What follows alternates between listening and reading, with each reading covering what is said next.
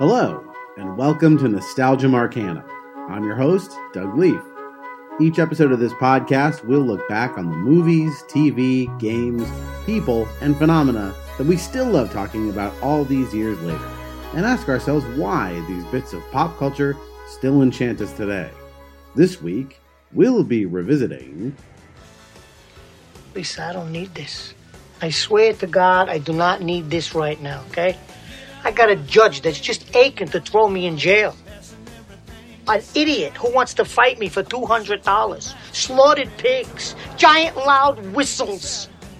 I ain't slept in 5 days. I got no money. A dress code problem. And a little murder case, which in the balance holds the lives of 2 innocent kids. Not to mention your biological clock, my career, your life, our marriage, and let me see, what else could we pile on? Is there any more shit we could pile on to the top of the outcome of this case? Is it possible?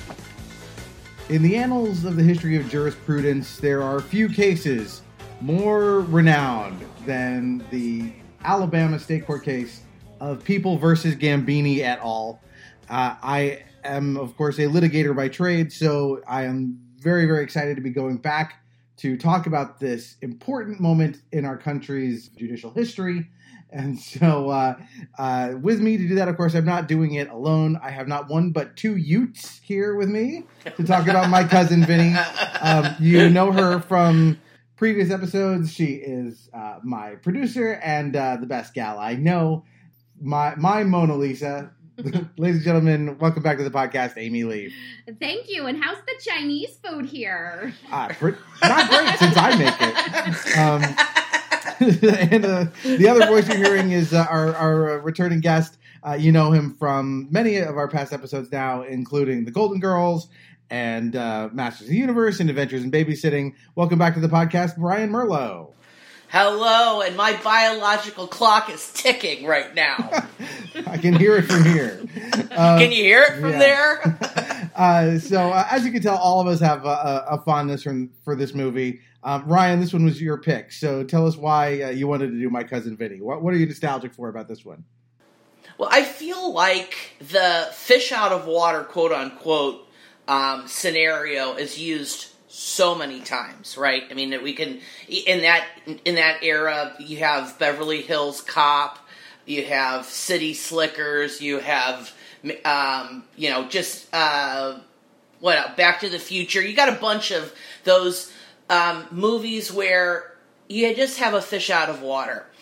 And what I love about My Cousin Vinny is it is a fish out of water comedy. However, the comedy doesn't come from the actual scenario.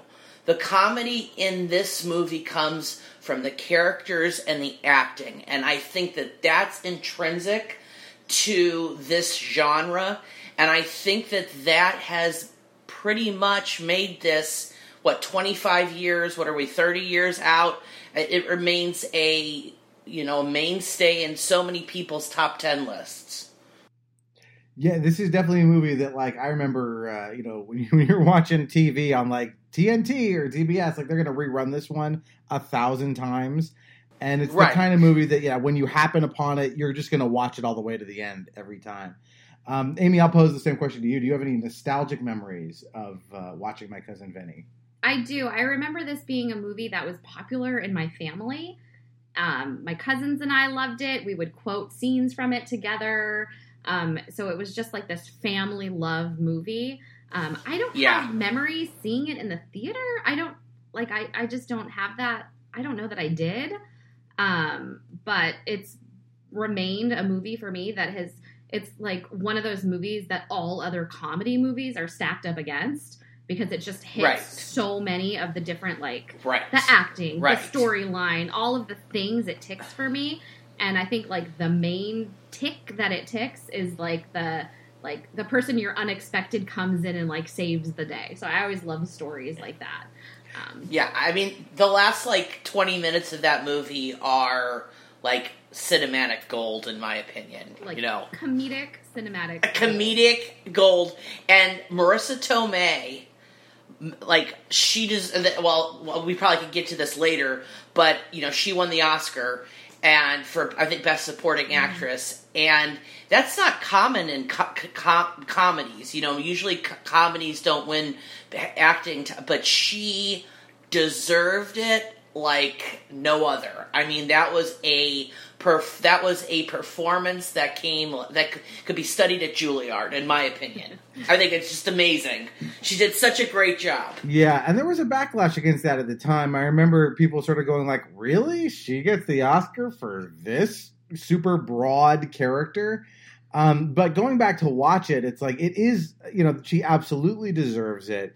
Because her and the whole ensemble, who are all excellent to a man or woman, there is so much of the fine tuning that goes into like the machine that is comedy.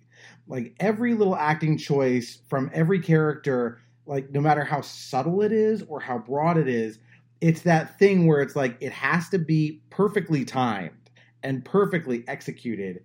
Like every little gesture and facial movement and stuff, and everyone in this movie is firing on all cylinders that way, especially her. Yeah. The body humor, too, from her. Her facial expressions too. I mean, it's like, oh my god. I mean, that when I said the biological clock, that whole monologue, her face, and you just felt like a woman whose biological clock is ticking, wants to get married and wants to have a child. I mean, it was like, and just her face is just, the subtleties of her acting performance, I think, are what made it so memorable. Yeah, and she is a wonderful actress in this.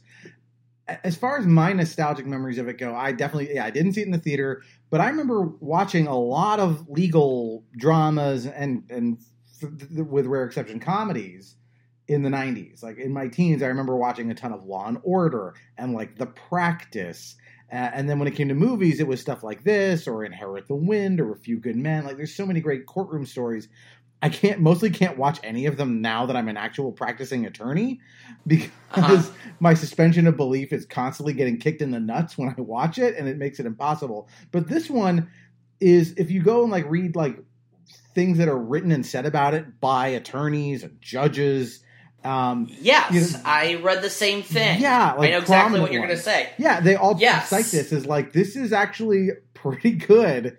Because a big part of it, as the judge in it points out, it's a lot of it's about procedure and the accuracy. Yeah, I read the same things about how this held up, as far as a legal court, the legalities and the motions and all that type of stuff were very, very, very. Were not, didn't go too far from the truth. We're pretty accurate. Yeah, they take a few shortcuts here and there, but in service of the plot and stuff. But by and large, most of it plays out fairly well and holds up. And my favorite quote about it, and I forget which of the many legal luminaries they quoted for this.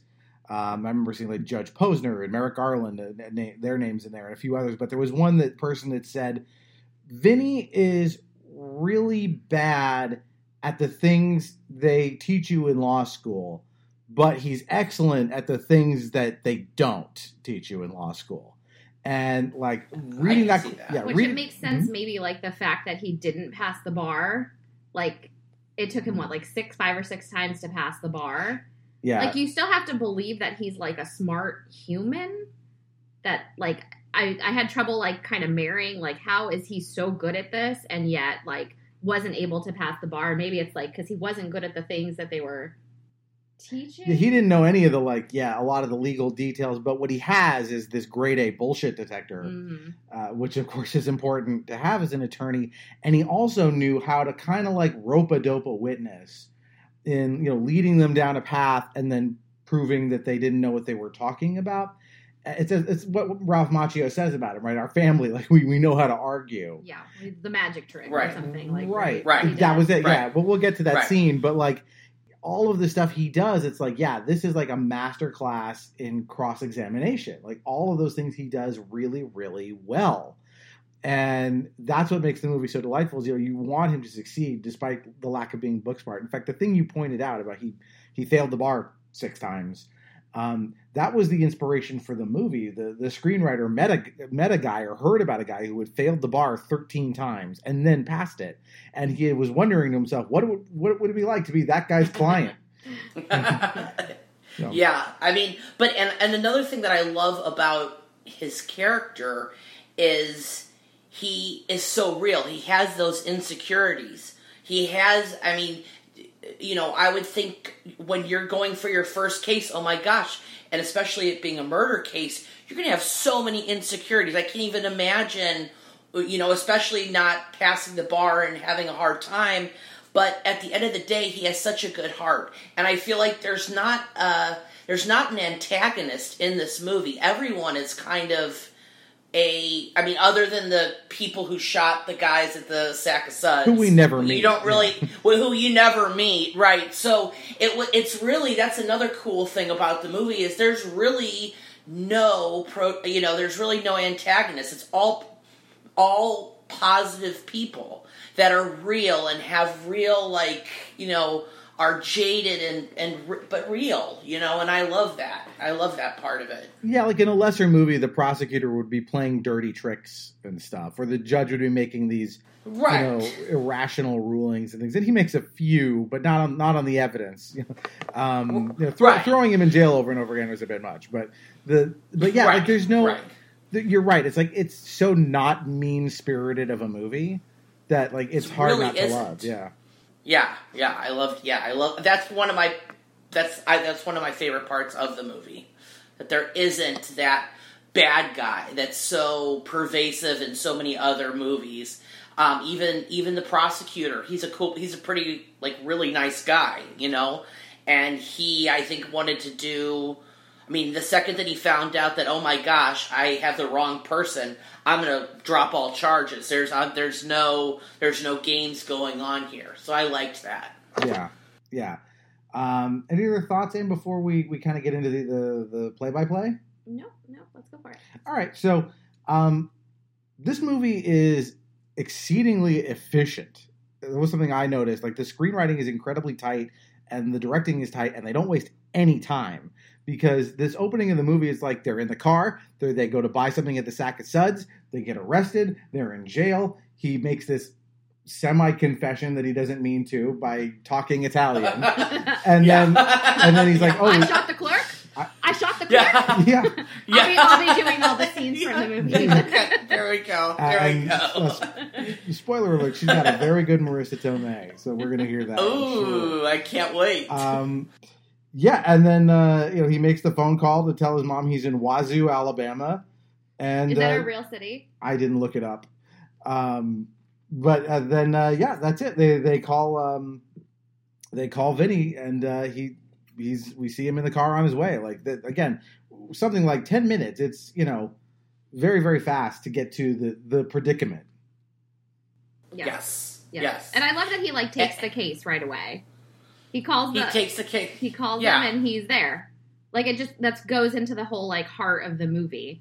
Like, he may not have the training. He doesn't care. He just jumps in the car. The fiance jumps in the car, too. And they show up, you know. Yeah. Days later.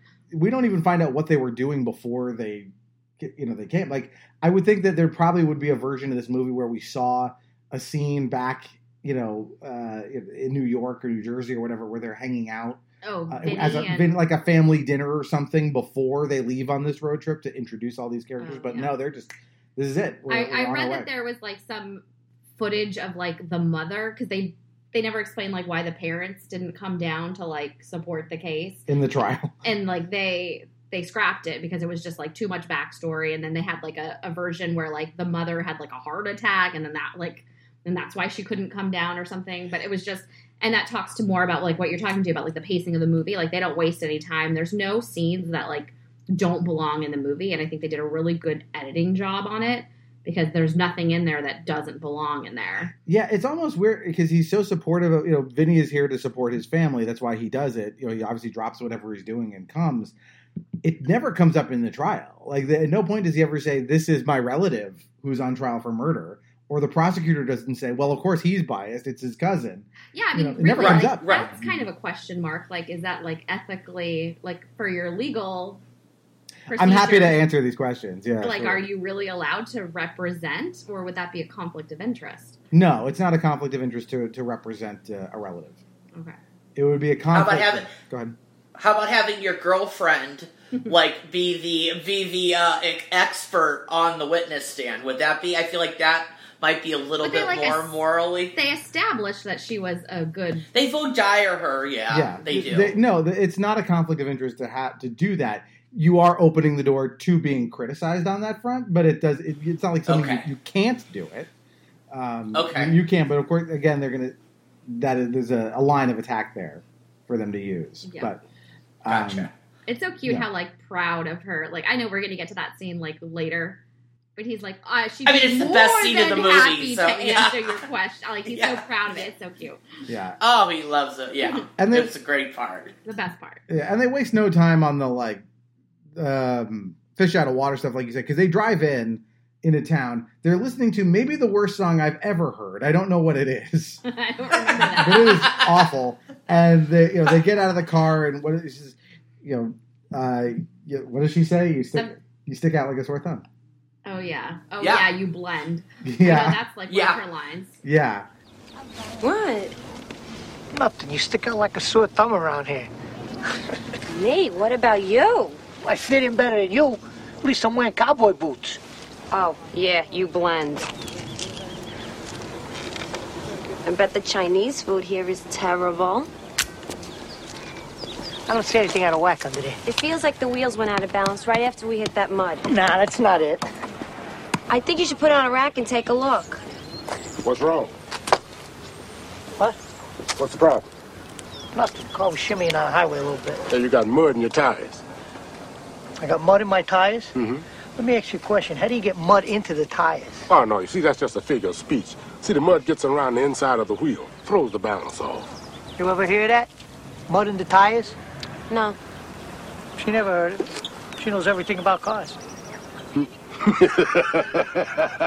Now, see, down here, everybody gets stuck in the mud every now and then. Yeah, we're famous for our mud. Famous for your mud? How's your Chinese food? Right. Well, I mean, they're the, like, stereotypical Italian, New York family. They couldn't even, I don't think that they could be even, like, probably from Staten Island, probably. I don't know exactly where they come from, but I would bet they are from Staten Island, and it's just, like, that's the stereotypical, like, New Yorker going to the stereotypical Deep South, you know? I mean, it's like this huge, we're in the same country, but there's so many cultures in this country, and the difference between New York and like rural Alabama, I mean, is humongous.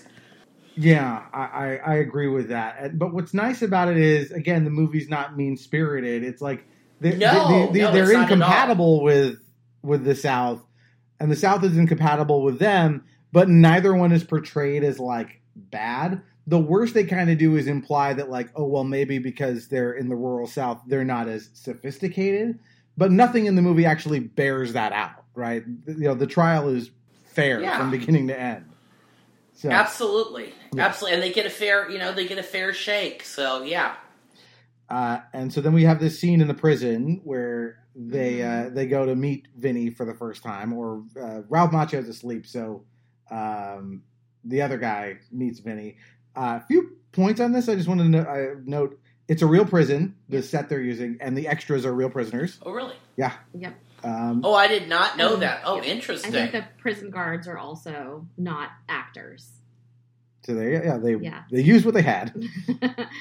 Very compliant prisoners. Really? And those jumpsuits, they looked like real jumpsuits from probably like a prison farm. I've watched documentaries on like Alabama and Mississippi, how they have those prison farms, and those are kind of what they wear. Yeah. Yeah, and I think I had this in my notes too. It was very clean. Like, it's not like it doesn't look like Shawshank. You know, it's like kind of like, all right, it's just a place. Well, it's still a movie. No. Yeah. I mean, but it's a real prison. They walked in and filmed the same day. No, or maybe they cleaned it up because they knew company was coming. Yes. Yeah.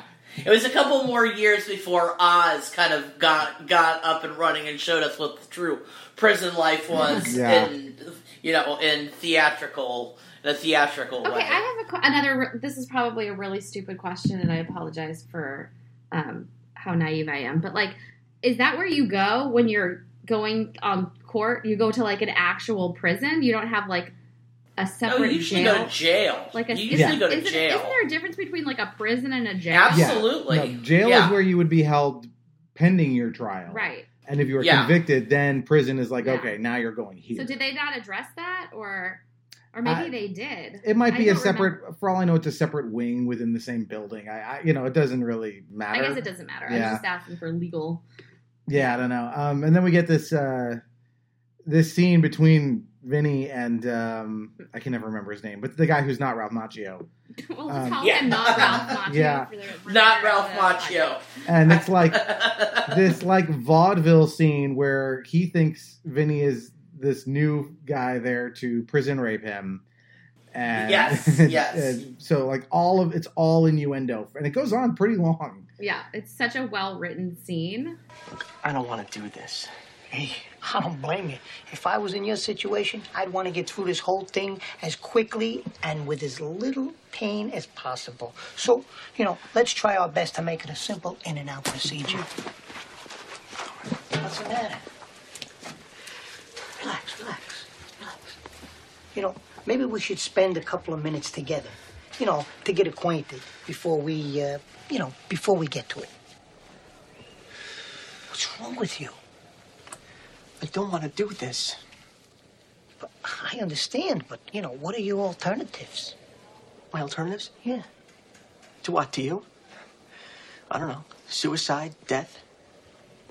Look, it's either me or them. You're getting fucked one way or the other. Hey. Lighten up, okay?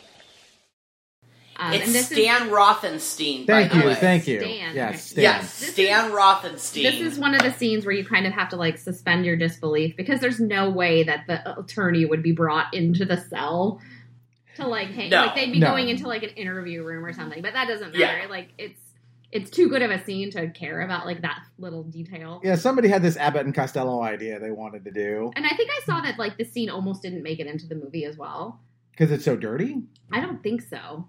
I don't know why. But. Yeah, it's all like, we can slip it in, you know, like just... You want me just to jerk you around or something? Like, there's some sort of line about that.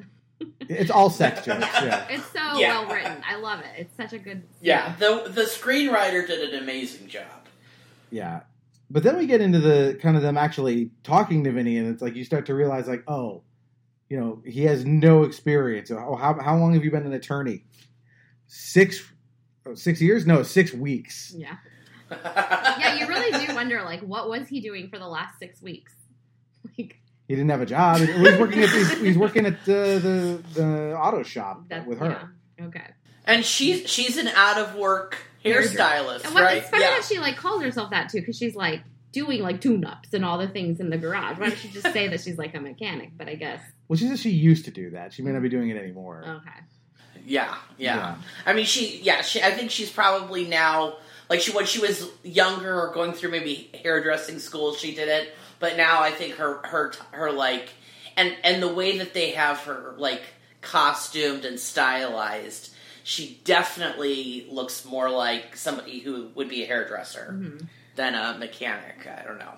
Yeah, and what I love about this is that he is not cocky. Like, he's not there to say, like, oh, I'm the best lawyer in the world. I'm going to win your case. Like, he's honest. And you can see that all of them are scared. Oh, yeah. Even him. Yeah. So we get to our next scene. This is the pro hoc vice scene, which is, if you don't know, that's when a lawyer from one jurisdiction gets kind of like a day pass to practice somewhere else. So this is where we meet Judge Chamberlain Holler, who won the contest for most Southern judge sounding name. Yes. And he's played by Fred Munster. Yeah, he's amazing. I think it's his last role. I think he might have died before the movie even came out. And he is fucking masterful in this role. Oh, he's great. I mean, he's you would great. believe that he's actually a judge.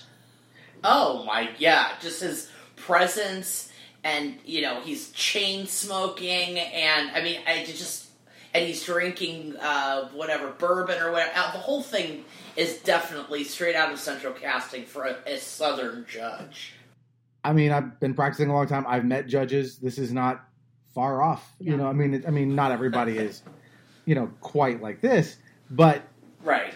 The other thing, so not only is he playing an extremely convincing judge, he also, I mean, as you can tell, is a master of comedic timing, and he I think he's even better. No offense to Marissa Tomei, but Fred Gwynn, the way he just rides the gear shift of his acting, shifting from one thing to another. Again, the little subtle things about the performance. It's just the mechanics of it are so good. Yeah. A little informal, aren't we? I was just resting. Not wearing a coat or tie. Oh, sorry. Well, approving an attorney from out of state is a pretty informal matter. I just have a few questions. Okay, fire away, Judge. Where'd you go to law school? Brooklyn Academy of Law. Is that an accredited law school?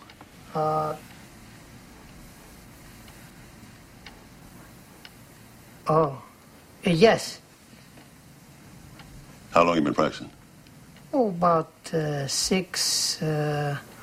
almost 16 years. Any murder cases? Lots of, quite a few, yes. What was the outcome? Win some, lose some. This is not the forum to be cavalier. Oh, of course. Now, let me see. Most recently, I had an axe murder, which I won on the grounds of temporary insanity. You want to hear the facts of the case? No. What else? Let me see, what else?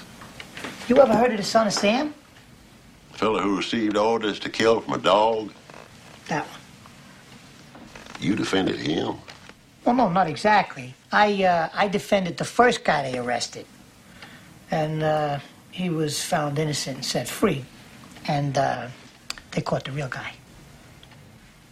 I mean, the acting, that's what I was saying. The characters in this movie make it as opposed to the scenario of the movie. It was character driven, not scenario driven, in my opinion. So yeah, that's what I love. The writing and the acting for me.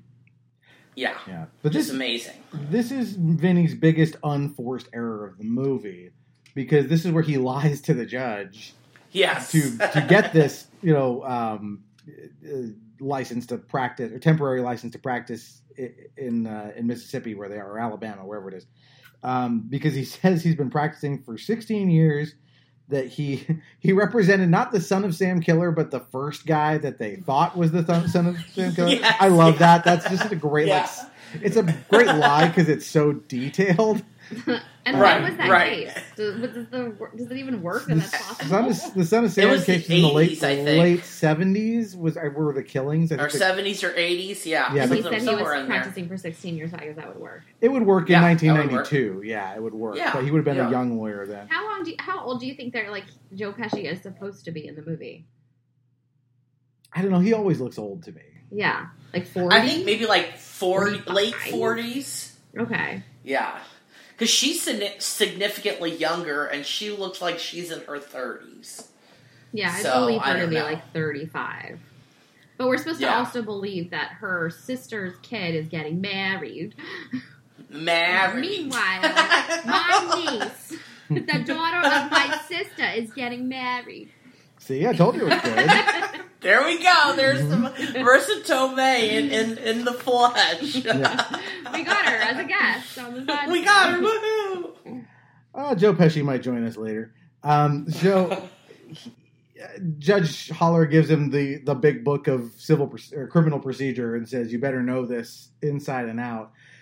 This is one place where I have to criticize it a little bit, because this stuff is on the bar exam. You do have to learn this stuff. Yeah. Now, he doesn't know procedure from this state, so there might be little subtle things he doesn't know, but the general principles are the same in all 50 states. So. I like, though, that it's just an avenue for Marissa Tomei to read the book and actually be like, they have to. It's disclosure, you moron. Yeah. Like, Yeah. Like, I like the fact that she's actually reading the book. Well, yeah. She's such a cool character because you would never think that she would be reading that book or she would have so much knowledge. I just love her. Well, she's underestimated at every turn. So is he, but that's turn, both of their kind of arc in the movie, and they underestimate each other as well. But they're there to be as brash as they are. They're very supportive, which again feeds back. to they're a team. Yeah, they're a team when she goes and wins the money from the pool. He automatically is like, all right, we're gonna go down there and we're gonna get your money back. From the pool game that she wins the money. Right. She's supporting him with, she's always asking him, what can I do? How can I help?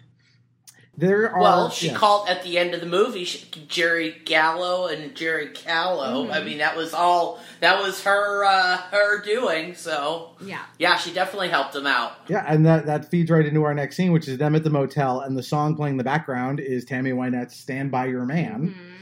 Mm-hmm. And this is the scene that kind of sets up the last scene of the movie, because it shows them going back and forth about the torque of the faucet is dripping and it kind of the dialogue that they have here where it mirrors the climax of her direct examination. Right, which is so cute. So it's like this, you're kind of led to believe that they have this all the time, and maybe she's making it up with the faucet and the type of faucet that she uses or whatever, but I think it's just really cute.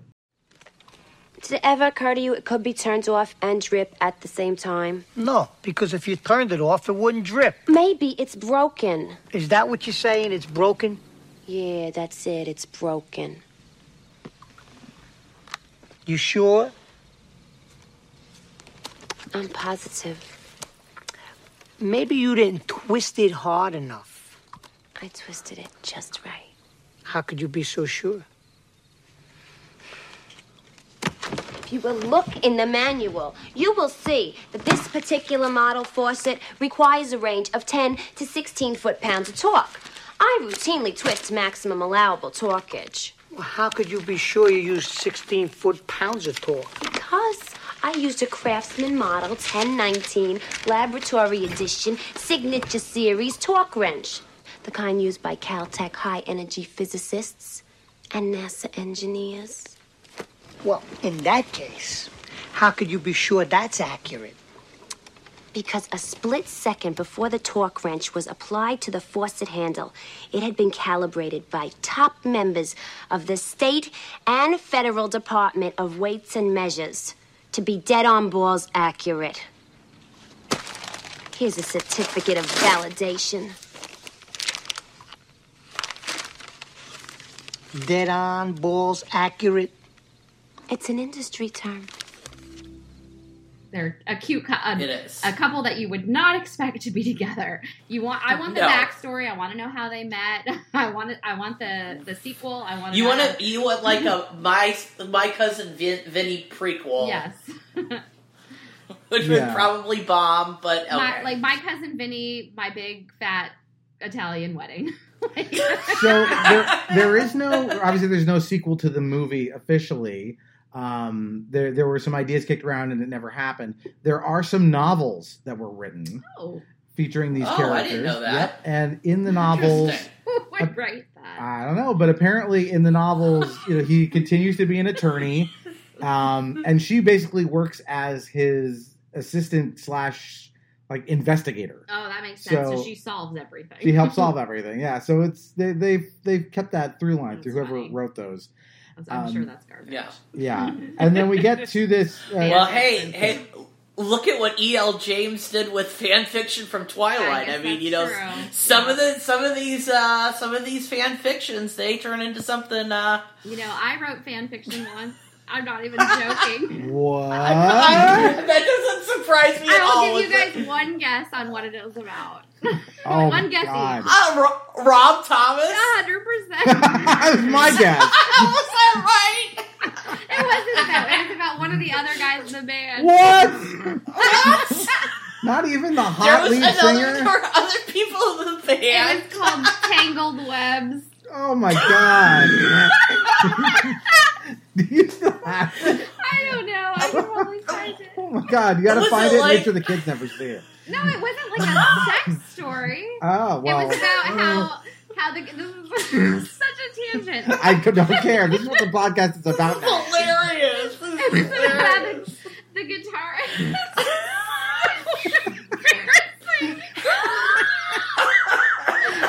The guitarist who fell in love with someone that he met online.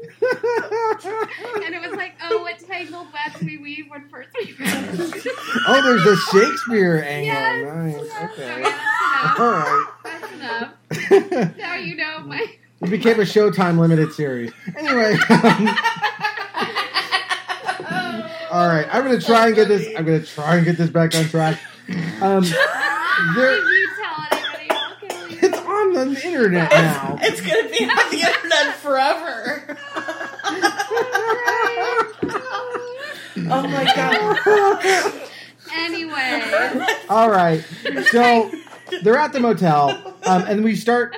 This starts a great running gag in the movie, which is that he is, no matter where they stay, they are woken up at the crack of dawn by some god awful loud noise. There's nowhere in this city that is safe to sleep because. Buddy, like, was it the pigs the first time? No, the first time I have it in my notes. It's the sawmill, the loud whistle from the sawmill. Oh, that's right. That's right. Okay, and then the pigs. Yeah, and I think I may have skipped this. I can't remember where we. Oh no, I'm sorry. This comes later. So they go to get breakfast. She is wearing an outfit that's straight out of Beetlejuice. Oh, the breakfast scene. Yeah. Wait, we have to stop on the breakfast scene for a second. Okay. The menu at the restaurant. Just breakfast, lunch, and dinner. And they're just like showing them like, I don't know. I guess I'll get the breakfast. Yeah. Yeah. They're sweet about it. And the lard is like slopped that's on. the whole, like, how Grits. long it takes you to cook grits. Everything in this movie, like, leads to another part of the movie. Yeah, and what I love about Absolutely. that, this is what the thing I was going to point out, which is that this sets up the grits thing later because he's now learned about it. But what I love what it says about his character is that he, despite again being kind of abrasive, he's very curious. Like he's cross-examining this guy. Like, oh, tell me more about grits. What are they made of? How do you make them? And like, it's sincere. It's not like oh, you eat grits down. It's not like he's you like weirdos eat yeah, this. it's not making fun He's of it. not an elitist. No, he's not an elitist in any sense of the asking questions. Yeah, absolutely. Right. And so then we get to our first day in court, and this is the arraignment, where I don't know how he botches this, but it's pretty amazing. That again, the judge literally is like, all you have to do is say whether he's entering a plea of guilty or not guilty, and he's trying to argue with the judge to get out of the case. He's sitting on the table. He's obviously not dressed per the rules of decorum. Like he flunks this pretty hard to the point where he ends up being taken into custody. How do your clients plead? My clients are caught completely by surprise. They thought they were getting arrested for shoplifting a can of tuna. What are you telling me? That they plead not guilty? No, I'm just trying to explain. I don't want to hear explanations. The state of Alabama has its procedure. And that procedure at this point in time is to have an arraignment. Are we clear on this? Yes. But there seems to be a great deal of confusion here. Mr. Gambini. See, my clients... Mr. Gambini. All the way. Okay. All I ask from you is a very simple answer to a very simple question. There are only two ways to answer it, guilty or not guilty. Your Honor, my clients didn't do anything. Once again, the communication process is broken down. It appears to me that you want to skip the arraignment process, go directly to trial, skip that, and get a dismissal. Well, I'm not about to revamp the entire judicial process just because you find yourself in the unique position of defending clients who say they didn't do it. Now, next words out of your mouth are either going to be guilty or not guilty.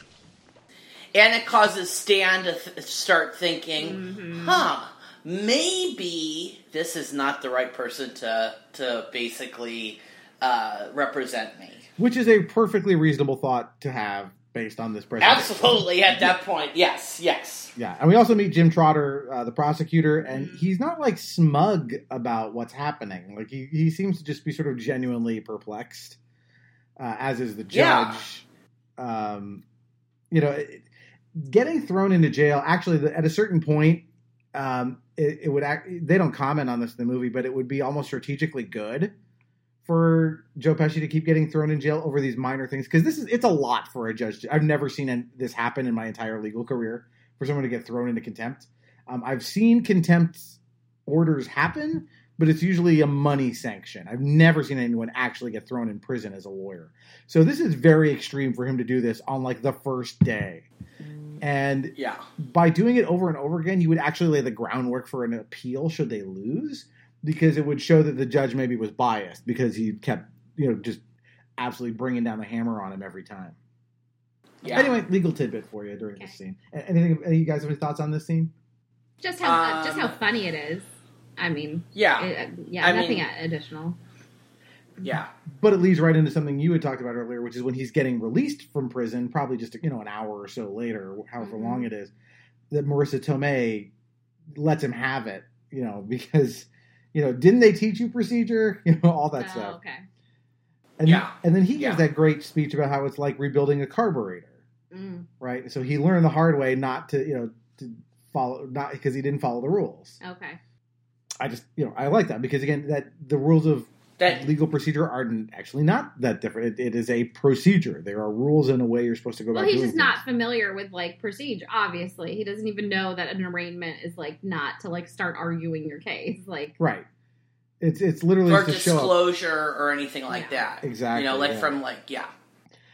then we get to another running gag, which is they go to this pool hall because apparently while he was doing all this, she tried to hustle this guy for money and failed off screen. And he goes to collect. And we have a contract negotiation of sorts. Oh, right. Okay.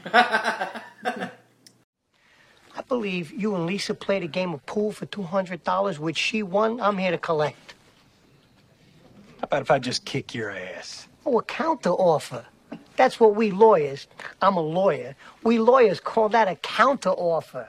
Let me see. This is a tough decision you give me here. Get my ass kicked to collect $200. What do you think?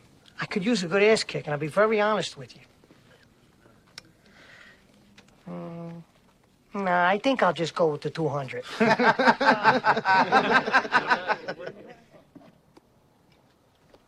Over my dead body. You like to renegotiate as you go along, huh? Okay, then here's my counter offer. Do I have to kill you? What if I was just to kick the ever-loving shit out of you?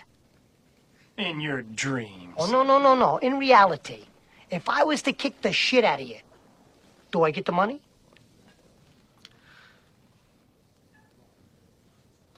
If you kick the shit out of me. Yeah, then you get the money.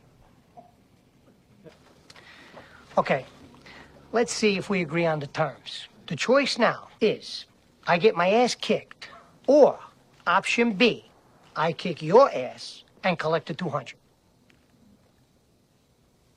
I'm going with option B, kicking your ass and collecting $200. Yeah, come back with the $200. Do you have the $200? No, I don't. So come back and we'll. Yeah. I can get it. Yeah. I can get it. I like how he's like. That's the same scene where he sees the guy with the neck brace. Oh yeah. Yeah. Oh, that's hilarious. How did you get the... Yes. Like he's like wanting to represent him or something. Yeah, like, oh, this is a great personal injury case. Like, no, what a shame. Where'd you fall? In my house. Yeah. Oh, you're like, damn. Yeah. And he's like genuinely pissed when he says Is he supposed to be a personal injury lawyer? Like, is that like his... Do we even know? Yes. Yeah, I think they do establish that. He says that what limited legal work he's done has been on personal injury cases. Okay. Though he has been working as an attorney. To some limited degree, and that would be civil procedure, not criminal procedure. So it's a slightly different set of rules for how that works. So that also feeds into why he doesn't know this stuff. I love the way that negotiation goes down, where it's like, I have a counter offer for you, as they go back and forth on, this $200. Oh, let me see. I can have my ass kicked, or I can kick your ass and get $200. What a dilemma. All the people in the bar are laughing. Yeah. Yeah. And this doesn't work unless the guy who, on the other end of it, is a complete weasel who clearly does not have $200. Yeah. And can't back it up. I couldn't remember who this guy was. He seemed like a memorable character actor, but I couldn't place him. Yeah. All right. I have no idea. Yeah. All right. So then we go to the kids are playing baseball in prison, and this is where Ralph Macchio tries to encourage Stan by telling him what great arguers the Gambinis are. Okay. Right. Yeah. And so then we get the. Oh, no, this is where we have the pillow talk scene, Amy, that you referred to before. That's why I was confused in my notes. Oh, did I bring it up too soon? That's okay. This is the one where, they're having the talk about the leaking faucet. And, Yeah. Okay. And also, not just that, like, the dialogue mirrors the scene at the end of the movie, but also it's like tech talk is kind of their pillow talk. Right. It establishes her as, like, knowledgeable about things that you wouldn't expect her to be knowledgeable about. Right. So then we go. You have to make it believable that she would know some of these, like, automotive things. Yeah. And I think you need this scene. No, you have to. It can't come out of nowhere at the end of the movie. Yeah, for sure. And I also think you have to have her to be resourceful throughout the movie. Like, she's not like a total dumbass. She actually has a brain, and she has a lot of street smarts, and she's able to do things that probably most people would not be able to do. And maybe book smart's not her thing, but there's a lot of things that she does know that are very, very useful to him in the whole time he's down there. I mean, they got really lucky that the case, like, hinged on something that she was so knowledgeable about. Yeah. Yeah, exactly. And him, too. Yeah. I mean, had he not seen the photo, right, which I know we're also going to get to, like, he obviously knew the same exact thing she did. Right, he's equally knowledgeable. Who noticed it in the photo. Right.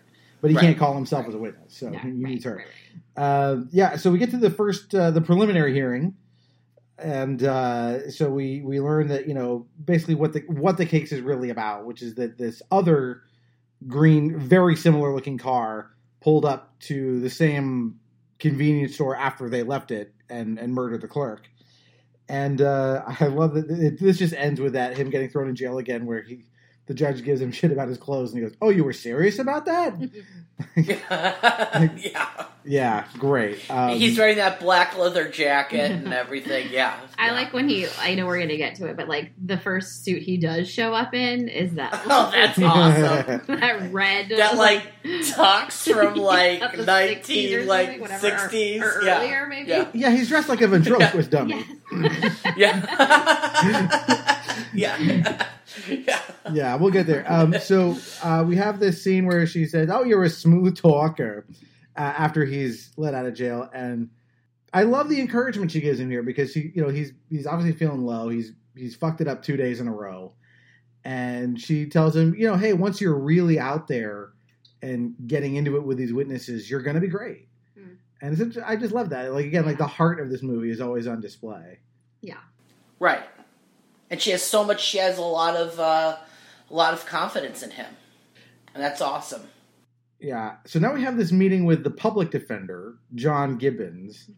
And I love that. That was hilarious. But before we get there was this, like, subplot in the movie that, like, every time we see the prison, there are these protests about the death penalty going on outside because this guy Norton is about to be executed.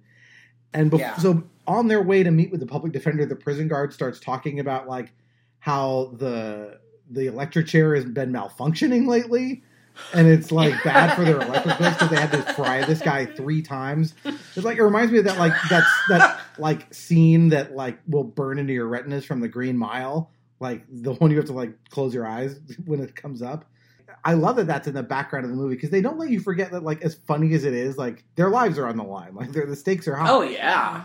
Oh, yeah. And people actually get executed in Alabama. It's not like the death penalty in, like, California or something like that, where you'll die in prison before you ever get executed, you know. Yeah, no, they will use that chair on him, for sure. Yeah, absolutely, absolutely. And I love that, so when we meet Gibbons, we'll find out later, of course, that he has this crippling stutter, but it's situational. It's only in court. When they meet him the first time, he seems okay. And what I read about him was he really does have a stutter. And, like, after he made the movie, he felt terrible about, like, how it was portrayed. And, like, he just had a lot of, like, regrets about doing the role at all. It reminds me a lot of, I mean, I know we're not to the scene where it happens, but it's almost like the marriage scene from The Princess Bride. Like, it's this really extreme speech impediment. It's really hard to, like, do those kinds of scenes respectfully. It works. Like, I think his scene is, like, hilarious. Maybe that's terrible of me, but it's so funny. It's so funny. I think it's hilarious. Yeah. Has he done other things? Because he looks so familiar to me. My brain was telling me he's got a reasonably sized part in Short Circuit, but I didn't look it up to see if it was the same guy. Oh, okay. Yeah, I'm not gonna, I don't have a stutter, so I can't speak to whether or not someone would find this offensive or, difficult. But I will say that it is very over the top compared to what an actual, like, I've never heard a person with a stutter who sounded like this.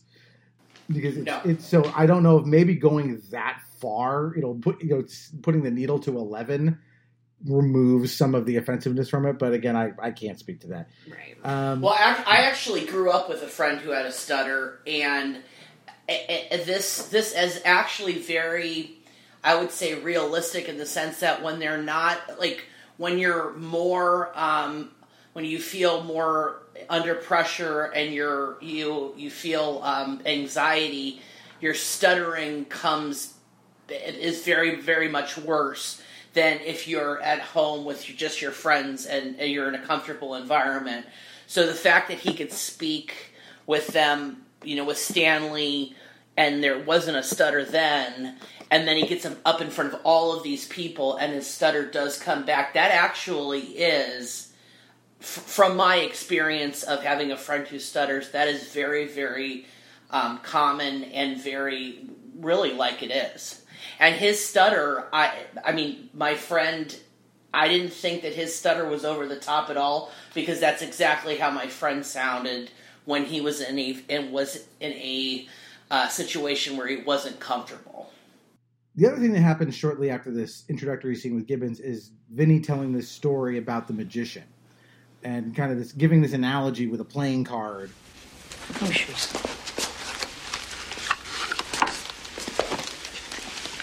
He's going to show you the bricks. He'll show you they got straight sides. He'll show you how they got the right shape.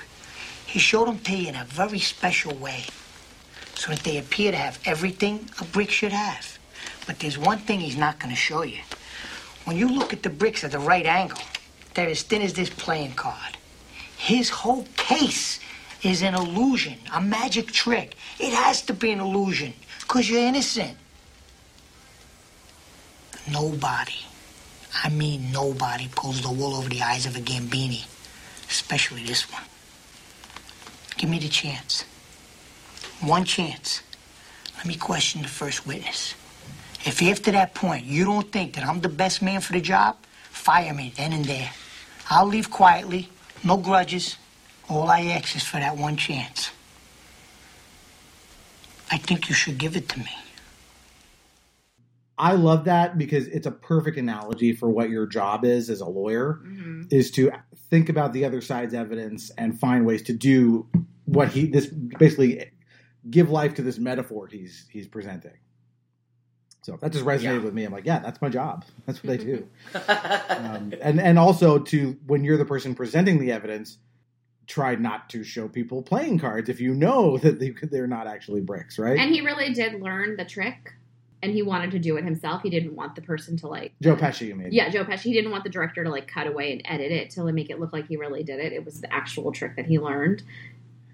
He just wanted to be able to do that. Yeah, and I know we haven't really... I mean, we've been sort of generally talking about the acting and some people. We haven't really just said anything directly about how good Joe Pesci is as an actor. Because, man, he has such range Because you look at this, Yeah. you look at like Home Alone, right? These incredibly broad comedic roles, and then you watch something like Goodfellas, and you just like, man, this guy can do anything. He's got a very, very specific vibe, but he can do so much with it. I'm going to look up and see how old he is, because I'm super curious. Don't you usually know everybody's birth years? I was off. I was going to guess 1946, but I was off by 3 years. Okay. I know it's something around there because 1943. He's 80. Oh, wow. He's 80 years old. Yeah. Well, famously... Didn't he just, like, have a baby? That was Robert De Niro. Not Robert De Niro. Was it Robert De Niro that just had a baby? He just lost a son, or grandson. Well... No, one of them evened just himself had... out. He also just had a baby, I think. I think it was Joe Pesci. Or no, who's the other one? Not Robert De Niro. A daughter named Tiffany, 1992. Okay. But I think you're thinking of Robert De Niro, but I could be wrong. I will look it up. All right. You're probably right. Yeah, the only thing I was going to add was, famously, he palled around with the Four Seasons. So Robert De Niro, this is like not related at all, but Robert De Niro has children aged, well, he just had a baby, and then he also has kids from 11 years old to 51 years old. Wow. Can you imagine raising kids for that long? I'm thinking he's not raising the kids. And I'm thinking... the child that he just lost was actually a grandson who was 19 years old, so that's awful. Okay. Yeah. Okay, yeah, that is awful. All right, back to the comedy. Then we get the reprise of this pool hall guy, and I love again, like yes, it's a funny scene, but it's again like underlining Vinny's bullshit detector, like his character, because they goes, "Hey, I got the money," and he goes, "Oh, well, let me see it." Yeah, you know, and of course he susses out it's like a 20 wrapped around a bunch of ones. Yeah. Like, that is quintessential law, right? It's like, I'm not going to take this at face value. Show me. Yes. Show me up close so I can see. Yeah. Right. Yeah. So then, let's see. They get to go hunting with... Which shows like how nice like Trotter is, that he like offers him the cabin. Yeah. Like, it's just another... he's a nice Southern guy who... He's a nice guy. Oh, the deer scene, though. We have to talk about the deer scene. And with Bambi, Bambi's going up and taking a sip of water. Imagine you're a deer. Yep, deer. Go on. Imagine you're a deer. Now I gotta ask you, do you give a shit what the guy who shot you was wearing? It's so good. Yes. But, I mean, I remember that being the scene, like one of the top scenes, like not... After, like, the end courtroom scene, like, that was one of, like, the top scenes we taled about in my family. Oh, yeah. All the time. Oh, yeah. What am I going to wear? What are you gonna hunt? I don't know. He's got a lot of stuffed heads in his office. Heads? What kind of heads? I don't know. He's got a boar, a bear, a couple of deer. Whoa, you're gonna shoot a deer? I don't know. I suppose. I mean, I'm a man's man. I could go deer hunting. A sweet, innocent, harmless, leaf-eating, doe-eyed little deer. Hey, Lisa, I'm not going to go out there just to wimp out, you know? I mean, the guy will lose respect for me. Would you rather have that?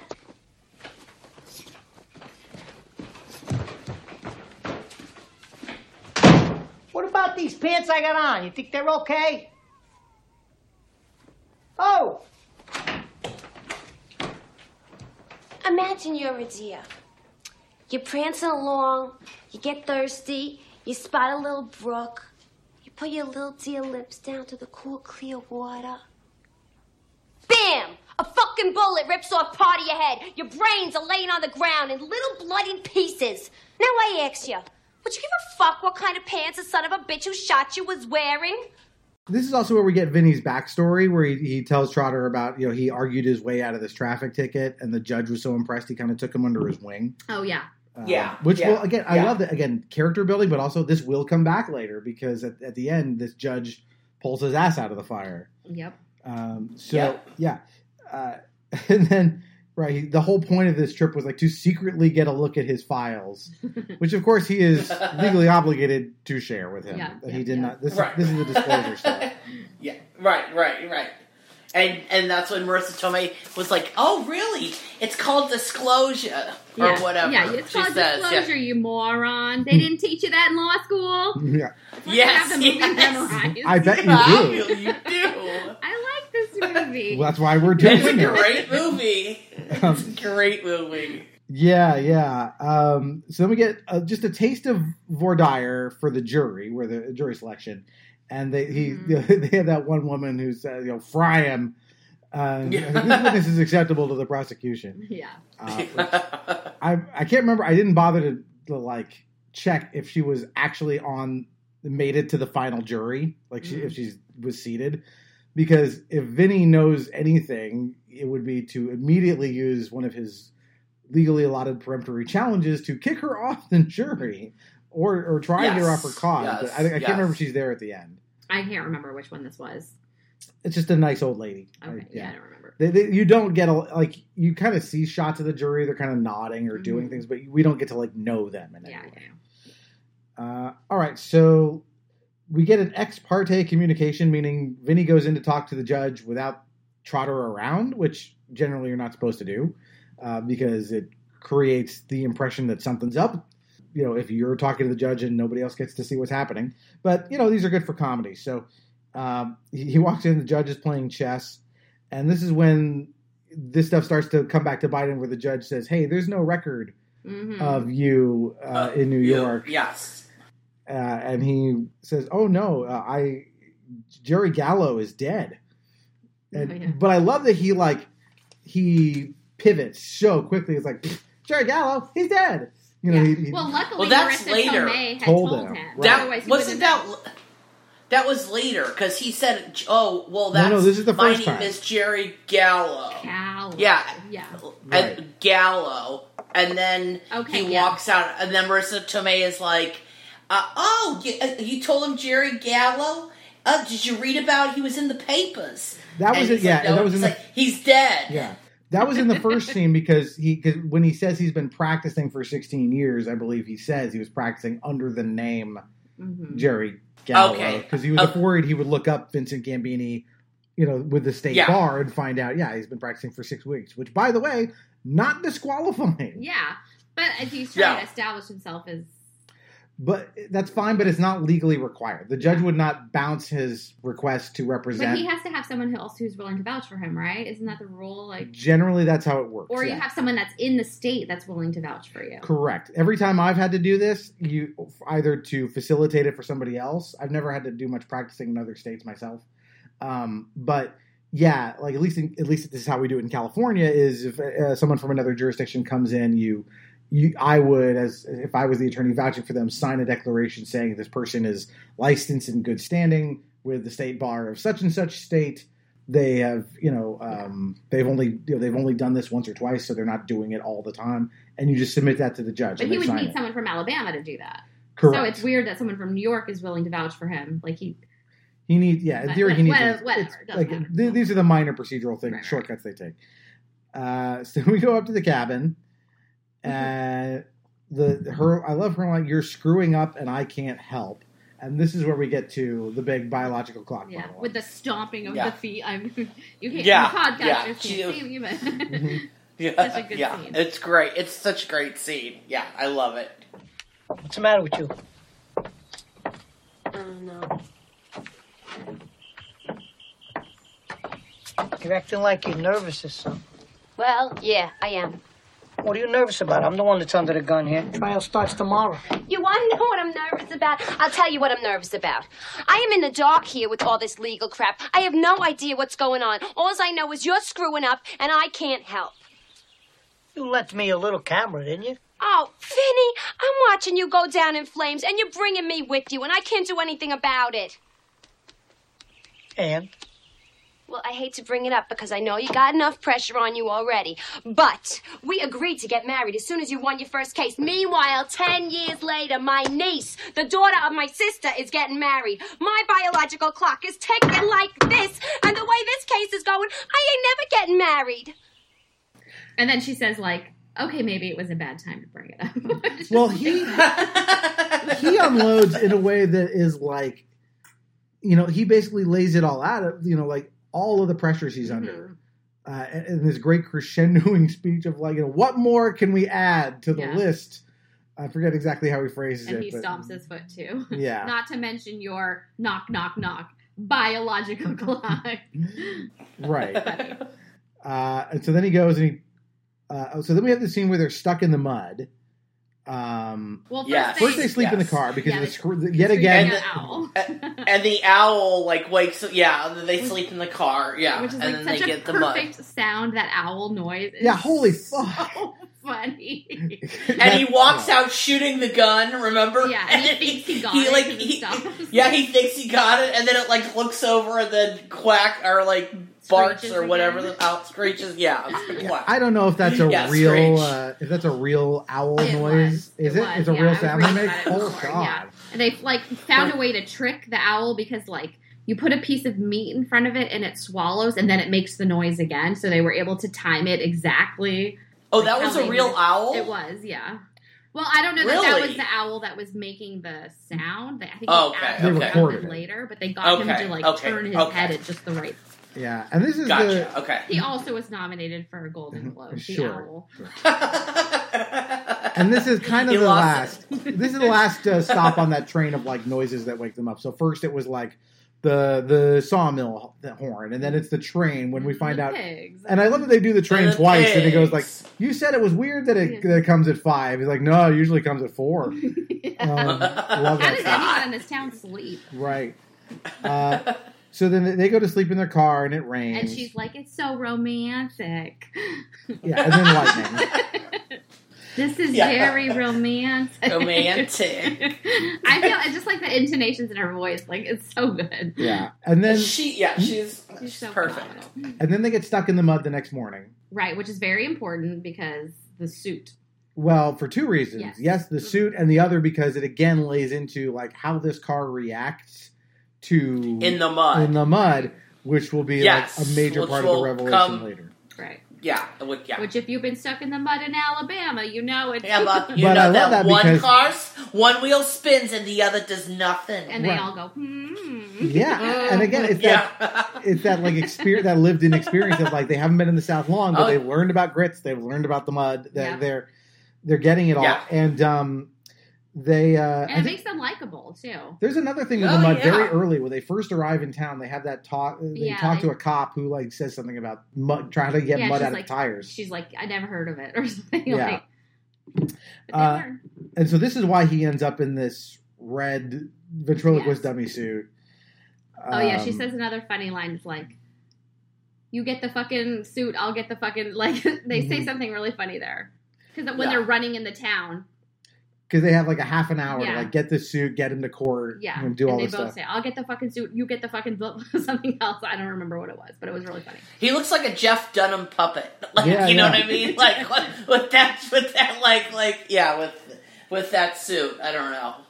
And he is this when he starts then questioning the witnesses and showing he's like knowing what he's doing? Yes. In a minute, so. We have a couple things to go through before that, but it's all part of the same scene. So one, he's barely awake because of these constant... I think he falls asleep. He falls asleep during the prosecutor's opening statement. And Stan like kind of gives like a, look at this guy. Like, I can't believe you're working with him still. The judge gives him crap about the suit, and he explains, hey, it's this or the leather, which I know you hate. Yeah. Right. And the other people are... closed or whatever. Yeah. So they're out for the flu. The whole store's out for the flu. For the flu, yes. Yeah. Mr. Gambini, are you mocking me with that outfit? Mocking you? No, I'm not mocking you, Judge. Then explain that outfit. I bought a suit. You've seen it.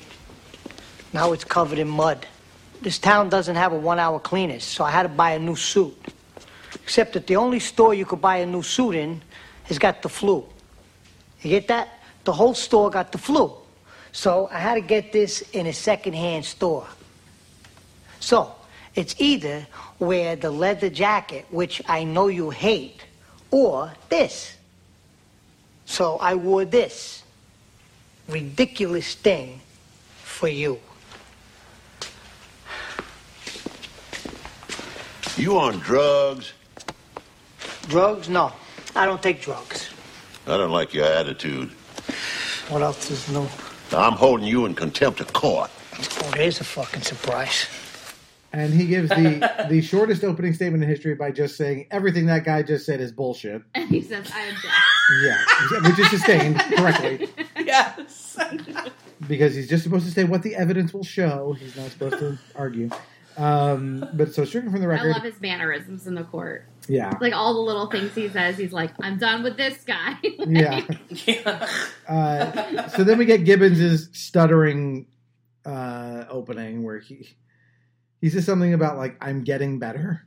Yeah. Which is not what you want to hear when you're on trial for murder. And so we get to the first witness, Mr. Tipton. And Grits guy? no. This is the Grits guy. So this is where we get the thing about so did you sell him to the same guy who stole Jack? His beanstalk beans. Exactly. Magic So we're to imagine that the law of physics in your stove is different than anywhere else on Earth. yeah, he lays it on thick, but like I said, this is a good cross examination. It's it's pushed to the limit for comedic effect, and you would never get in a witness's face and yell at him. Are you sure about those 5 minutes? Yeah. Did you order the code red? Objection to sustained. Objection to sustained. Are you sure about those 5 minutes? Yeah. Yeah. Instant grits? No self-respecting Southerner uses instant grits. I take pride in my grits. So, Mr. Tipton, how could it take you 5 minutes to cook your grits when it takes the entire grit-eating world 20 minutes?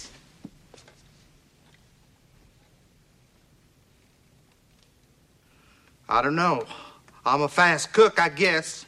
I'm sorry, I was all the way over here. I couldn't hear you. Did you say you're a fast cook? That's it? Are we to believe that boiling water soaks into a grit faster in your kitchen than on any place on the face of the earth? I don't know. Well, perhaps the laws of physics cease to exist on your stove. Were these magic grits? I mean, did you buy them from the same guy who sold Jack his beanstalk beans? Objection, Your Honor. Objection sustained. Are you sure about that 5 minutes? Ignore the question. Are you sure about that 5 minutes? I don't know. I think you made your point. Are you sure about that 5 minutes? I may have been mistaken. I got no more use for this guy. That you cannot do. For one reason, you're never supposed to approach a witness except to maybe hand them something briefly and then walk back. For precisely this reason, so you don't get up in people's faces and yell at them. This is often done in movies, though, because you want to frame a shot nicely. And so it's awkward to have a shot where the witness and the lawyer are actually as far apart as they are in real life. Makes everything kind of this wide shot. But I mean, basically all of the witnesses, except for the expert at the end, are all the same cross-examination, which is, did you really see the thing you thought you saw? And getting to okay, you thought you had 5 minutes to watch this. You actually had, or for this to take place, there were actually 20 minutes between when you started making the grits and when this happened.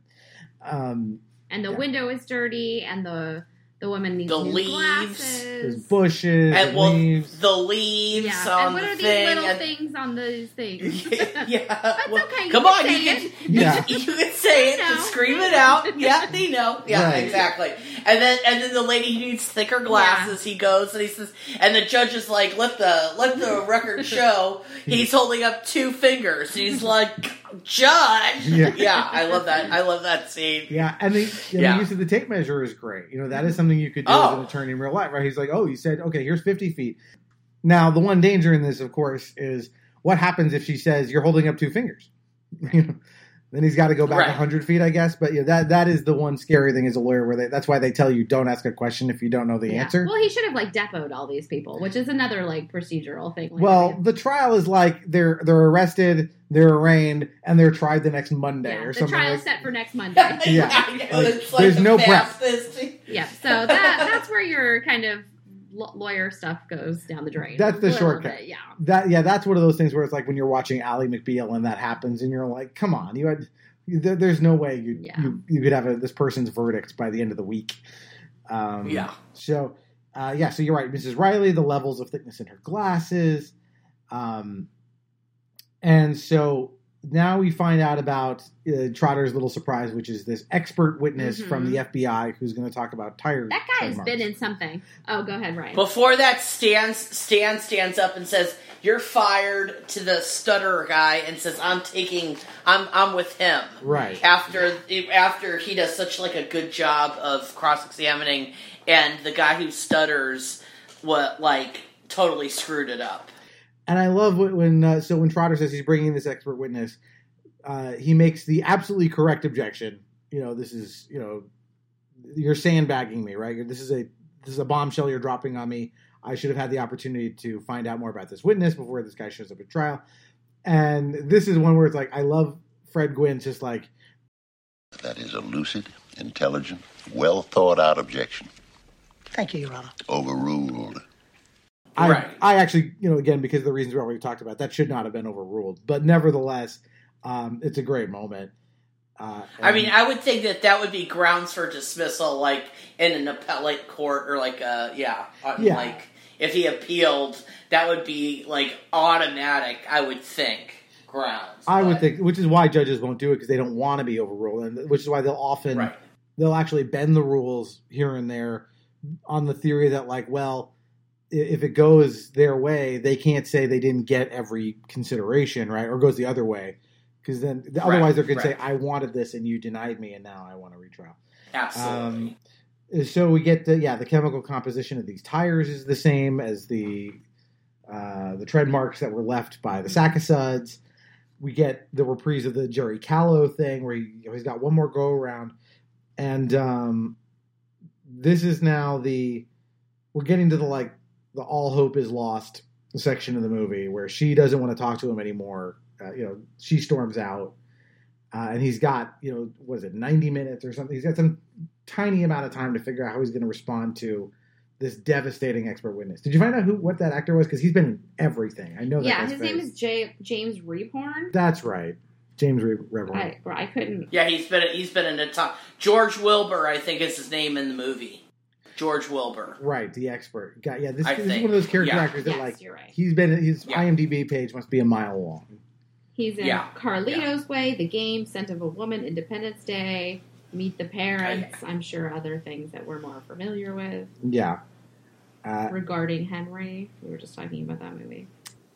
And so next is we get the cross-examination of Mr. Wilbur, which is pretty effective, I think. And, he doesn't win the case with this, but he proves that, these are the most popular tires on one of the most popular cars. Right. That gives him the window that will allow him to win the case later. Right. And then we get to the big scene where he finally... first he has to, practically drag her there. Right. Because she's so mad that... Well, he looks at the pictures that she sent, and he sees where the positive traction happened, and he's like, "Oh my gosh!"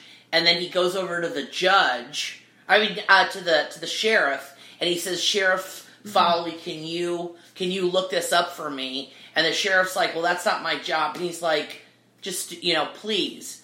And so that's another thing. The sheriff is not really an antagonist. He's a good guy too because he actually does that. Right. He doesn't want the wrong people to be in jail either. So he goes and does that, Right. We'll find out he's going to look up information that reveals who the real killers are. Or it's kind of like the last nail in the coffin, that information. Right. For the case. Right. And this is one thing the one thing in the movie I'm a little iffy on, which is that, it is dramatic that, will Marissa Tomei take the stand? But I think I commented to this when we were watching, which is everything we know about her character is that she is kind. So even if she was mad at Vinny, I don't think she would hang the two kids out to dry. Well, she doesn't know that her testimony is important at this point. She obviously doesn't realize that the cars, the trap. Because she seems genuinely surprised when she's looking at the photo and she's like, "Oh my God." The defense is wrong. Good. Wrong. Which never, like, I don't understand the phrase, the case does not hold water. Like, well, what is that even? What he's saying is he's built his whole case on, it's a different, identical car. Right? He's saying that, you know, two guys with the exact same mint green Chrysler, whatever it is, right? And what she's saying, no, it's wrong. It's not a duplicate of the same car. Different. It's a very similar It's a different. Car. Okay. I've never heard the phrase except for in this movie. Does it hold water? Holding water. Oh, no, that's a really? That's a phrase. Yeah. Yeah, if something holds water, that would mean it was, like, logically sound. Okay. I wonder where that's from. Yeah. Okay. It's probably from anything that holds water has to be structurally sound because of any little hole water will leak. So it probably comes from basket weaving. I'm guessing, but I think that probably could be where it comes from. Right. So she takes a stand, and Trotter decides to take a shot at voir diring her. Mm-hmm. And this is the one time he seems shitty in the movie, because this feels a little bit like, oh, a girl knows something about a car. You can't know about a car if you have a vagina. Now, Ms. Vito, being an expert on general automotive knowledge, can you tell me what would the correct ignition timing be on a 1955 Bel Air Chevrolet with a 327 cubic inch engine and a 4-barrel carburetor? It's a bullshit question. Does that mean that you can't answer it? It's a bullshit question. It's impossible to answer. Impossible because you don't know the answer. Nobody could answer that question. Your Honor, I move to disqualify Ms. Vito as an expert witness. Can you answer the question? No, it is a trick question. Why is it a trick question? Watch this. Because Chevy didn't make a 327 in 55. The 327 didn't come out till 62. And it wasn't offered in the Bel Air with a 4-barrel carb till 64. However, in 1964, the correct ignition timing would be 4 degrees before top dead center. Well,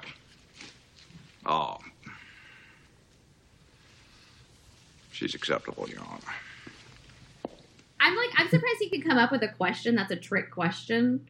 Like, I don't think I could come up with a random question. I don't think he knew it was a trick question. I think he's just asking. He totally didn't. Oh, he didn't. Yeah, okay. He didn't know it was a trick question. I don't think. Yeah, I think he's just taking a flyer here and see how she responds. Okay. And expecting her to not know anything, and of course she easily swats these questions away because she's an expert in general automotive knowledge. Right. It's a bullshit question. Nobody could answer it. It's so good. Yeah. But I love that the judge then takes the time to go, why? Yeah. Could nobody answer it? Right? He gives her the chance, because that's something when you have a witness on the stand. It's one thing to have someone say something. The follow-up question is, how do you know that? And that's Vinny's thing that he does all the time, which is great. Like, what's your basis for saying that? That's all. You don't just take it at face value. Show me the money so I can see it's not a 20 with, just wrapped around a bunch of ones, right? Yeah, and then Vinny is sitting at the table, and he smacks Ralph Macchio and is like, watch this. Yeah. And then she goes and does her thing about the Right. Yeah. So then about turning the thing. I don't even remember what she says. Right. And so now it's Vinny's turn to question her, and I think he says, request to treat the witness as hostile. If you think I'm hostile now, wait till you see me later. Right. And he's like, do you know each other? the judge is like, do you guys know each other? Yeah. Which, by the way, what that means is if you say, I'm going to treat the witness as hostile, it means that when you call a witness yourself, you're not supposed to ask them leading questions. But if you get the permission, that means you can ask them leading questions, blah, blah, blah, blah, blah, blah. Okay. True. Anyway, that's what that means from a legal perspective. But it is obviously, the word hostile is always good.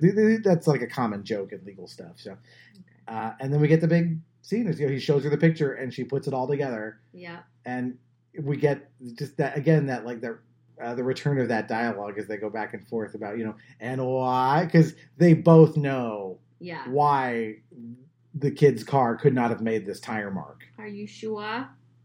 Positive. Positive. The defense is wrong. Are you sure? I'm positive. How could you be so sure? Because there is no way that these tire marks were made by a 64 Buick Skylark. These marks were made by a 1963 Pontiac Tempest. Objection, Your Honor. Can we clarify to the court whether the witness is stating opinion or fact? This is your opinion? It's a fact. I find it hard to believe that this kind of information could be ascertained simply by looking at a picture. Would you like me to explain? I would love to hear this. So would I. The car that made these two equal-length tire marks had positive traction. You can't make those marks without positive traction, which was not available on the 64 Buick Skylark. And why not? What is positive traction? It's a limited slip differential which distributes power equally to both the right and left tires. The 64 Skylark had a regular differential, which anyone who's been stuck in the mud in Alabama knows. You step on the gas, one tire spins, the other tire does nothing. That's right. Is that it? No, there's more. You see, when the left tire mark goes up on the curb and the right tire mark stays flat and even, well, the 64 Skylark had a solid rear axle. So when the left tire would go up on the curb, the right tire would tilt out and ride along its edge. But that didn't happen here. The tire mark stayed flat and even. This car had an independent rear suspension. Now, in the 60s, there were only two other cars made in America that had positive traction and independent rear suspension and enough power to make these marks. One was the Corvette, which could never be confused with the Buick Skylark. The other had the same body length, height, width, weight, wheelbase, and wheel track as the 64 Skylark, and that was the 1963 Pontiac Tempest. And because both cars were made by GM, were both cars available in metallic mint green paint? They were. Thank you, Ms. Vito. No more questions. Thank you very, very much. You've been a lovely, lovely witness. And so she lays it all out there that, why this car couldn't make the mark and some other car that happened to also to come in the same paint color could. And I loved your watching Trotter confer with his expert Wilbur. They're like, "Is she right? Is she right?" And he's kind of like, "Yeah." Yeah. Yep. And so, and then they call the. He has no. Yeah, he says, "I Sheriff. have no questions for her." He doesn't even cross-examine her on that point. Anything. He doesn't. He has the opportunity to then recross or cross-examine Mona Lisa, and he doesn't. He has nothing because his expert says, I have no questions to ask. Yeah. She's right. And then the last killer bit is they bring in the sheriff who during the break looked up and found that a few towns over these guys were arrested for something else driving this exact car with a gun in there. With a gun. Yeah. With a 351 the same Magnum gun, or 357 Magnum. Yeah. And then he drops all charges. In my memory, they got a defense verdict, but that's not the case. Trotter actually does the honorable thing and just drops the cases. It's not them, which it's amazing. It's a great win. And then we get very efficient ending. They walk out. The judge gives him a big handshake, not knowing he had the luminous Jerry Callow in his courtroom. Yep. And tells him he's welcome back anytime. We find out that at some point, we don't know when, Marissa Tomei made this phone call. I thought she was doing it right before the testimony. Except that's when she's being dragged in against her will. But she's making a phone call. Oh, that's right. But he slams it down. Remember, he grabs it from her and he slams the phone down. And so that who knows? classic outfit that she's wearing, it's like this purple dress that's so obnoxious. With the rhinestones coming, it's diagonal and everything. In this movie is fantastic. It's fantastic. Yeah.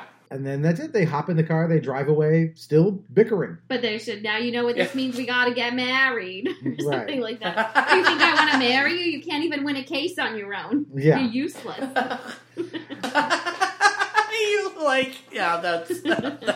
and that is my cousin. You really do a good... Thank you. That's my cousin. I've seen this You do a good Marissa Tomei. Thank you.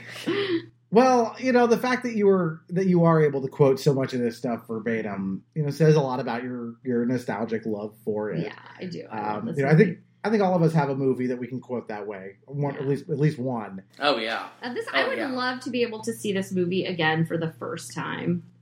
It's just one of those movies where it's like, I love it every time I see it, but like, the jaw opening, like being open at the end of the movie when she's like winning everybody over. You know what's going to happen. It's not the same. I want to see it again for the first time. You'll have a shot at that when our kids are old enough to watch it. That's the closest you'll get. Watching them watch it. Sure. That will be fun. Yeah. In fact, now that we've mentioned the kids, we would be remiss if we did not talk about the little video we made. Our satire video. Yeah, of where we had our son Ben, quote unquote, on trial for making a shoe print in the bathtub. Yes. And I'll put the audio of that in at the end so you can hear it. Maybe we'll put it on your Instagram. I can put it there too. Yeah. So, guys, we're here at the end. We've covered My Cousin Vinny top to bottom and pretty much quoted the whole thing at you in half the time it takes to watch it. What movie clips are you going to put on? We already did all of them for you. I know. Exactly, right? Well, you'll still hear the real thing. We're also available for hire if you'd like our stage reenactment. Yeah, we can come. We do bar mitzvahs. Look forward to Vinny the musical. Actually, yes. I forgot to mention this. So one other random fact about this is that at some point after the movie, Joe Pesci recorded an album called Vincent Gambini Sings the Blues, or it's some name like that. And there's a song on there called Hey Cousin Vinny or Yo Cousin Vinny, and he sings as the character. That's amazing. Oh, I love it. That is amazing. I think we just found the music for this podcast. It's not a good song. Yes. But it's... You're kidding. Yeah, it's interesting. I can't imagine it won any Grammys, but... Not so many, no. Yeah, no. But so here we are at the end, guys. Obviously, all of us love this movie a bunch. Amy, I'll ask you, why do you think that this movie is enduring? Why do people still love this? Why is it shown on TNT every day still? Because you love the characters. You fall in love with Joe Pesci and Marissa Tomei every time.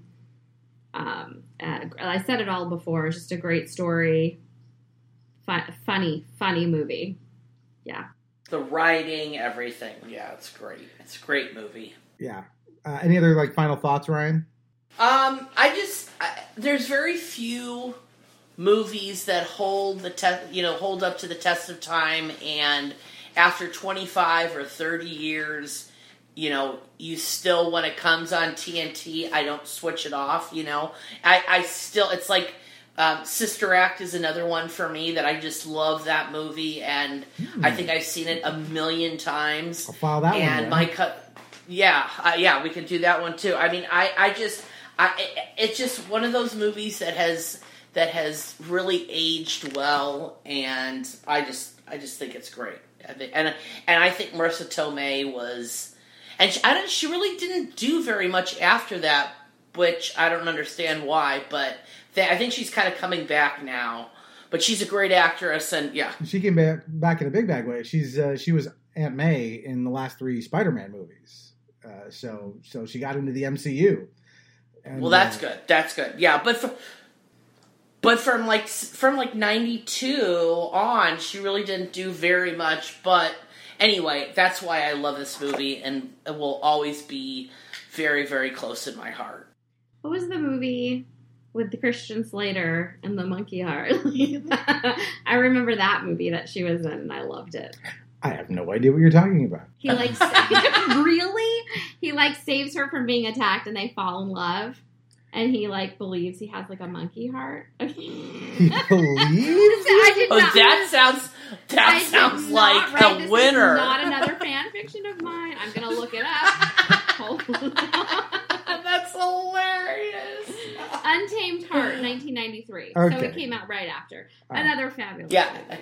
Okay. And 3 people saw it, and I think it was not a major hit, but good for her that also she's starring Rosie back. Perez. Ooh. I love Rosie Perez. So just to give my final summation on My Cousin Vinny, I think, I loved this when I was young. I still love it now that I have experience practicing law.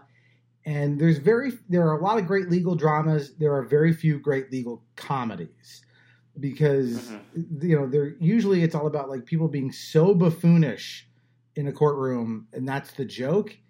And that's not what this is. Vinny is not a buffoon. He makes some dumb mistakes up top, but generally he's extremely sharp. Everyone is sharp. And as we've said multiple times, everyone is acting in good faith in this movie. Yeah. And it shouldn't come across as heartwarming because it is sort of abrasive in the way all the characters act, but it's so good natured that you just you can't help but love this. I've yet to meet a person who doesn't like this movie. And I think, it'll continue to run on TNT or whatever for as long as that exists. Yeah, I'm sure it will. I'm sure it will. So both of you, thank you so much for guesting on this episode. It was a lot of fun, and it was a great pick. Let me just do a little quick admin here. So if you like the show, drop us a review on iTunes. You can tweet at us at @NostalgianPod or follow us on Instagram where I post all the bonus reels and stuff. And so if you have thoughts on this episode, our other recent episodes, we just did one on Chrono Trigger, Buffy the Vampire Slayer, and before that, Terminator 2. Coming up in the batting order, assuming everything goes according to plan, is Who Framed Roger Rabbit, followed by Doom, and then Yu-Gi-Oh! And also, in the not-too-distant future, it looks like we're going to do one on the Muppet Treasure Island. Also, I've done some guest shots on other shows. So one that just came out, I was on a podcast called Fun and Games. So they have kind of a side podcast called Side Quest. So go find that. And then in the next month or two, I'll be on an episode of a show called Tales from the Backlog, talking about The Secret of Monkey Island with Dave Jackson, who you might remember from our Pokemon episode. So look for those as well if you need to hear more of me blathering on. So guys, I think that'll do it for this one. Thanks again. It was so good to have you here. Like, you guys have such a good... I live here. Well, it was fun. Here. But I love your guys' chemistry. We've only known each other since we were in kindergarten, so hopefully... It's like a thing we have to chemistry. Yeah, very much so. All right, guys. Thank you for having us. Yes. Thank you for having us, Doug, as always. All right. Until next time, there's one more entry in the Nostalgium Arcade.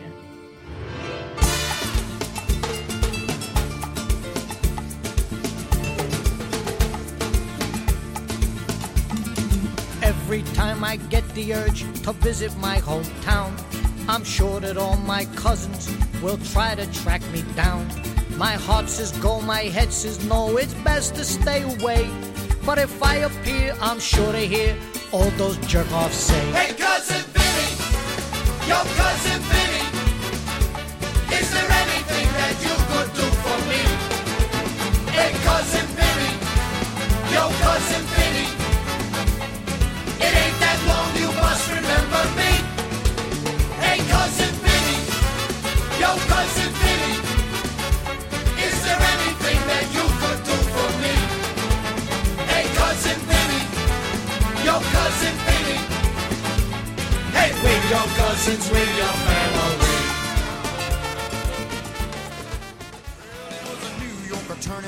Ron, this is a photograph my fiance took in the shower of our downstairs bathroom. I'd like to submit this photograph as evidence. Did you take this photograph? You know I did. And what is it of? You know what it's of. Miss Amy, it has been argued by me, the defense, in this case, that this shoe print and nearby urine stain were the work of our 6-year-old daughter, Celeste. Can you tell, by looking at this photograph, whether this case holds water?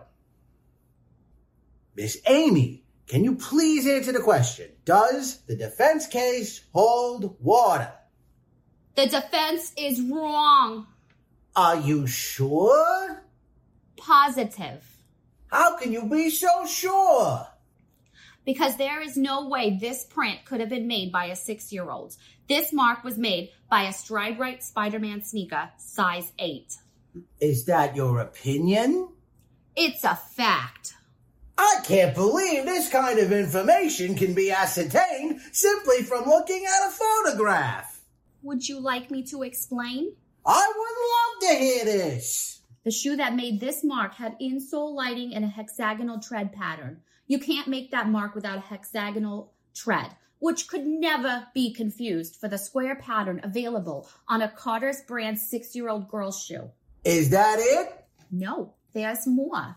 When the foot landed, the marks here indicate considerable force. There's only one reason to use that much force when stepping here, and that's to activate the insole lights, and Celeste outgrew her light-up shoes 4 months ago. Thank you, Miss Amy. No more questions. You've been a lovely, lovely witness.